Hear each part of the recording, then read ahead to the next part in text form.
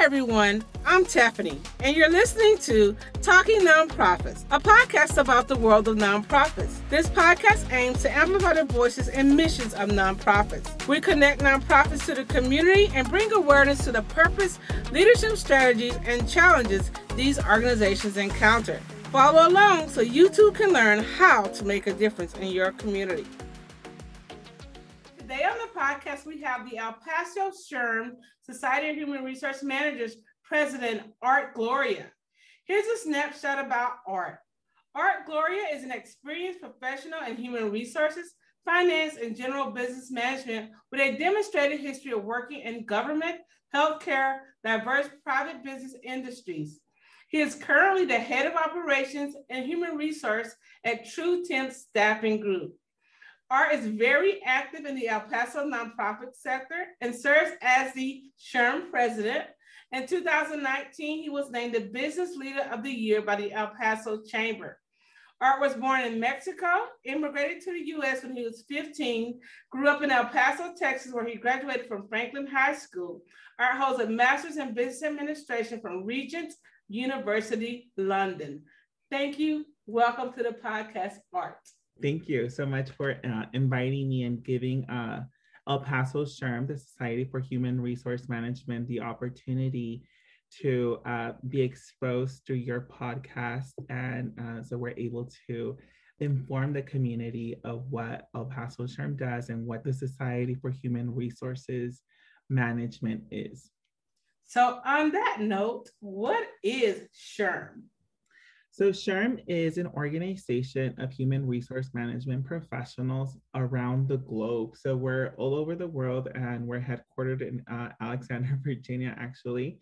But we have a local chapter here in El Paso, which is the chapter 292 in the state of Texas, one of the 32 that are in Texas. So SHRM is an organization that is about educating and empowering and equipping HR professionals with resources they need to succeed. What's the purpose of SHRM? The purpose of SHRM is to create and educate HR managers on creating better workplaces. So what that means is not like, try to mitigate areas where there could be hostile work environments, or mitigate situations where employees are not getting along with one another, and trying to resolve those issues with the whole purpose of running an organization to its max potential. There's different things that HR covers, and the purpose of SHRM is to educate all 300,000 members across the globe on creating those better workplaces. 300,000 members are a part of SHRM, the entire SHRM. Entire SHRM. We're not talking about the El Paso chapter. El Paso chapter has 200 plus members. And so we're a medium-sized chapter for the state of Texas. What's the most significant challenge of being the president of SHRM? It would be time. We could always use more time to do more projects, more activities, to connect to more nonprofits and to HR professionals across the city to do projects and networking events. Unfortunately, this one of the biggest challenges was the fact that we had to move our traditional platform of doing things, of our face-to-face events and whatnot, to a online platform when COVID occurred. And now we're transitioning from having that online platform on a face-to-face. And when we go back, do members feel comfortable? But we've had several events already face-to-face, and I think that we feel pretty comfortable and confident being together again. But things have shifted. So with one of the challenges now, thinking as an HR professional and as a president, is our members available to attend? Because the workplaces have changed dramatically since COVID. We have people that are working remote now and they're not in their office. So those are things that, we have to take into perspective when planning and organizing our events. So I think that's one of the things that would be one of my stressors as president. But luckily, it's just not me. It's an awesome board of directors, which you're a part of. You're the Diversity, Equality, and Inclusion Director, which you've done a phenomenal job. So it makes my job as president a lot more easier. I'm really fortunate to be a part of a team of awesome professionals that, are really champions of the titles that they hold on the board, and we see everything come to fruition. What keeps human resource managers up at night? I think everything, honestly. We literally have to think about the workplace on a 24/7 basis. So succession planning.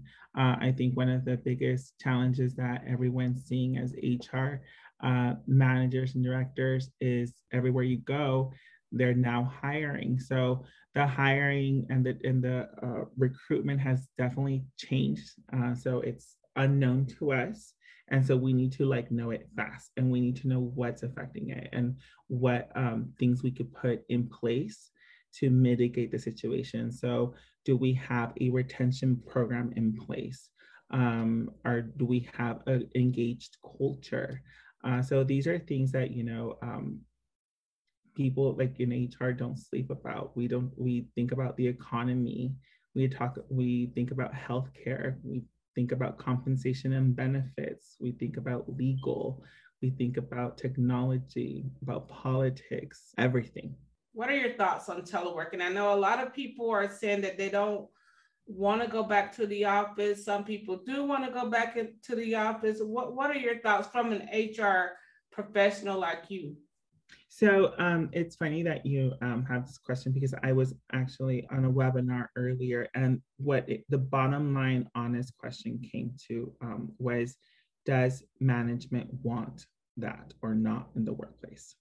Do we need to fill our office spaces, or can we adapt to remote working? Because it's not working from home, because there's a lot of cities that, home for some individuals might have the resources of having the fast internet speed and whatnot, and they're having to work from coffee shops. So definitely it has really changed the panorama of what the workforce looks like.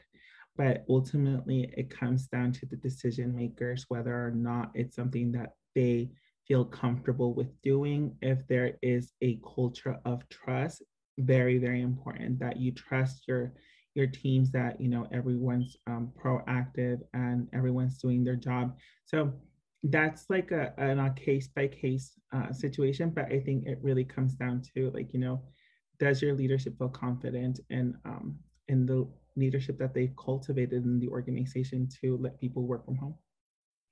Okay.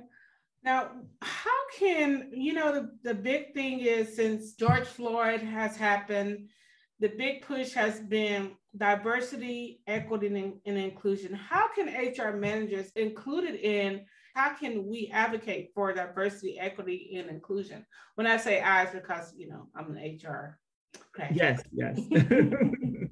Well, I definitely think that, DEI is very important in the workplace. So it's important that, leadership looks about putting it into their strategy and their strategic plan year round, and setting some metric goals that they need to achieve.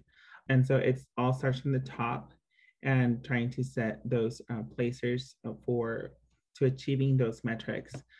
Changing policies and procedures to be more inclusive of everyone in the workforce. It also takes a lot of training and education, because sometimes people don't mean to say comments that might be hurtful to other individuals because they think it's normal, but it's because of the lack of education and exposure. So definitely thinking about different training and educations.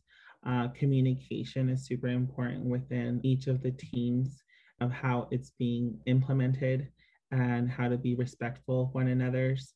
It all ties to the culture and to the strategy and to the leadership.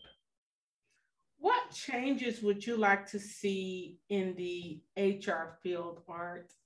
This 2020 pandemic really changed work as we know it. So businesses have have been forced to reset priorities and develop new operating models that many organizations are struggling to keep in place because it's not something that they were used to.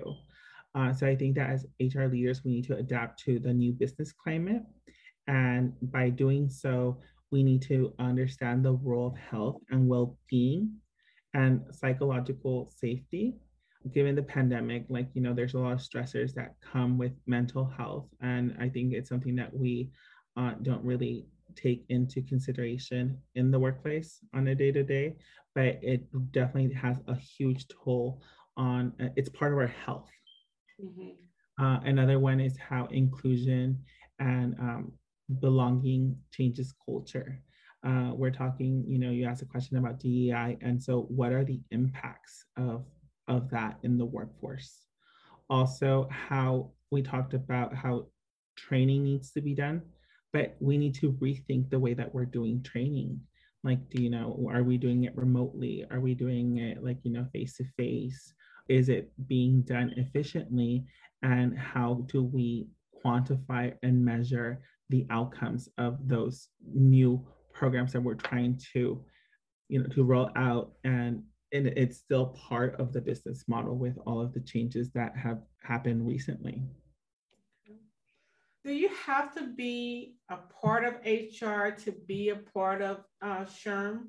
What are the steps? Well, you could start being involved with SHRM, the Society for Human Resource Management, since a college student. So we do have student chapters at UTEP. We have one, and we're also working as a chapter with Southwest University and Western Tech University to create student chapters there. So it starts as a student, learning about HR and wanting to be a part of the HR community. You don't have to be in HR to be a part of SHRM. You could be an accountant, you could be a CEO, you could be a psychologist, you could be a lot of things, because HR is everyone. Everyone who runs a business, everyone who supervises people needs to be aware of HR laws and, of creating better workplaces. So that's what SHRM is here to empower and educate on creating better workplaces for everyone that's in the workplace. So it's for everyone. And so we have our local membership at www.appshrm.org. And then that's $80 if you become a local member. There's SHRM National, which is about $200+ to become part of SHRM National membership. And so if you're an HR department of one for your company or for your organization, it's really important that you're a part of that, because it keeps you updated with all the legal updates of creating better workplaces and tips on creating engagement and a better workplace culture, just all the updates that you need to know. What are some other benefits from an HR or non-HR perspective to being a part of SHRM? We're a community. We're a community that we connect with one another. We are friends. We are family. We have the same struggles, which is HR, and HR is and because this is being heard by a lot of different people from different backgrounds, but most HR managers have a little mug that says, "I love HR." And you really have to love HR to be in HR, and not everyone should be in HR, because if you are into creating hostile work environments, I'm scared of working in the organization, because we are the heart of the organization. So being a part of an organization where you have like-minded individuals like you and myself, that we could talk about, better workplace practices, creates another professional family for sure. Plus, we always get to know what's happening first before anyone else. Yes, we're in the know. We're in the know. We're in the know. What gives you joy about being the SHRM president? Well, the joy that I get is forming a new family. I mean, I think that, I've been with El Paso SHRM since 2014. And through that, I've seen a lot of changes and a lot of leadership and a lot of work that we've all done. And it's just so neat to see like-minded individuals that come as perfect strangers, and then we become a family, and we get to connect with a common goal in mind. And it's just like furthering the HR profession in our community. And and that's the joy I get of being a part of an amazing team of professionals that just want to create better workplaces. I know it sounds really corny because I keep repeating it, but we spend 80% of our time at work. You know, we want to work at somewhere where we're happy. So then when I'm talking about mental health and stuff like that, it's all tied in together. So it's just great to be a part of a team of directors. And that brings me joy, you know, that everyone does, you know, what they're supposed to, and that we're just all on the same mission. We're an awesome team. Okay, and this is our final question. I ask it for every guest on the podcast. Talking Nonprofits, our mission is to connect nonprofits to the community. What is your definition of community? My definition of community is, I want to say, connecting, you know, being together. It sounds really like from the dictionary, but like really like, you know, connecting to me because I've experienced it. And it's through a community that comes together, that's driven and passionate for a mission and vision. And so that's what community is to me, whether it be an HR, whether it be the community that you represent because of your heritage or sexual preference or whatever it is, that is what community is. El Paso, we're a community, we all love each other. Like, you know, we leave El Paso and we're like, don't mess with El Paso, right? Like El Paso's strong. So it's coming together of something that you love. Okay. Thank you, Art, for being on the podcast. This concludes our interview, and have a wonderful day. Awesome. Thank you, Tiffany. Thank you, everyone. Have a good day. Join me each week to learn about a nonprofit's passion and mission by subscribing or following Talking Nonprofits wherever you get your podcasts. Until next time, be the difference.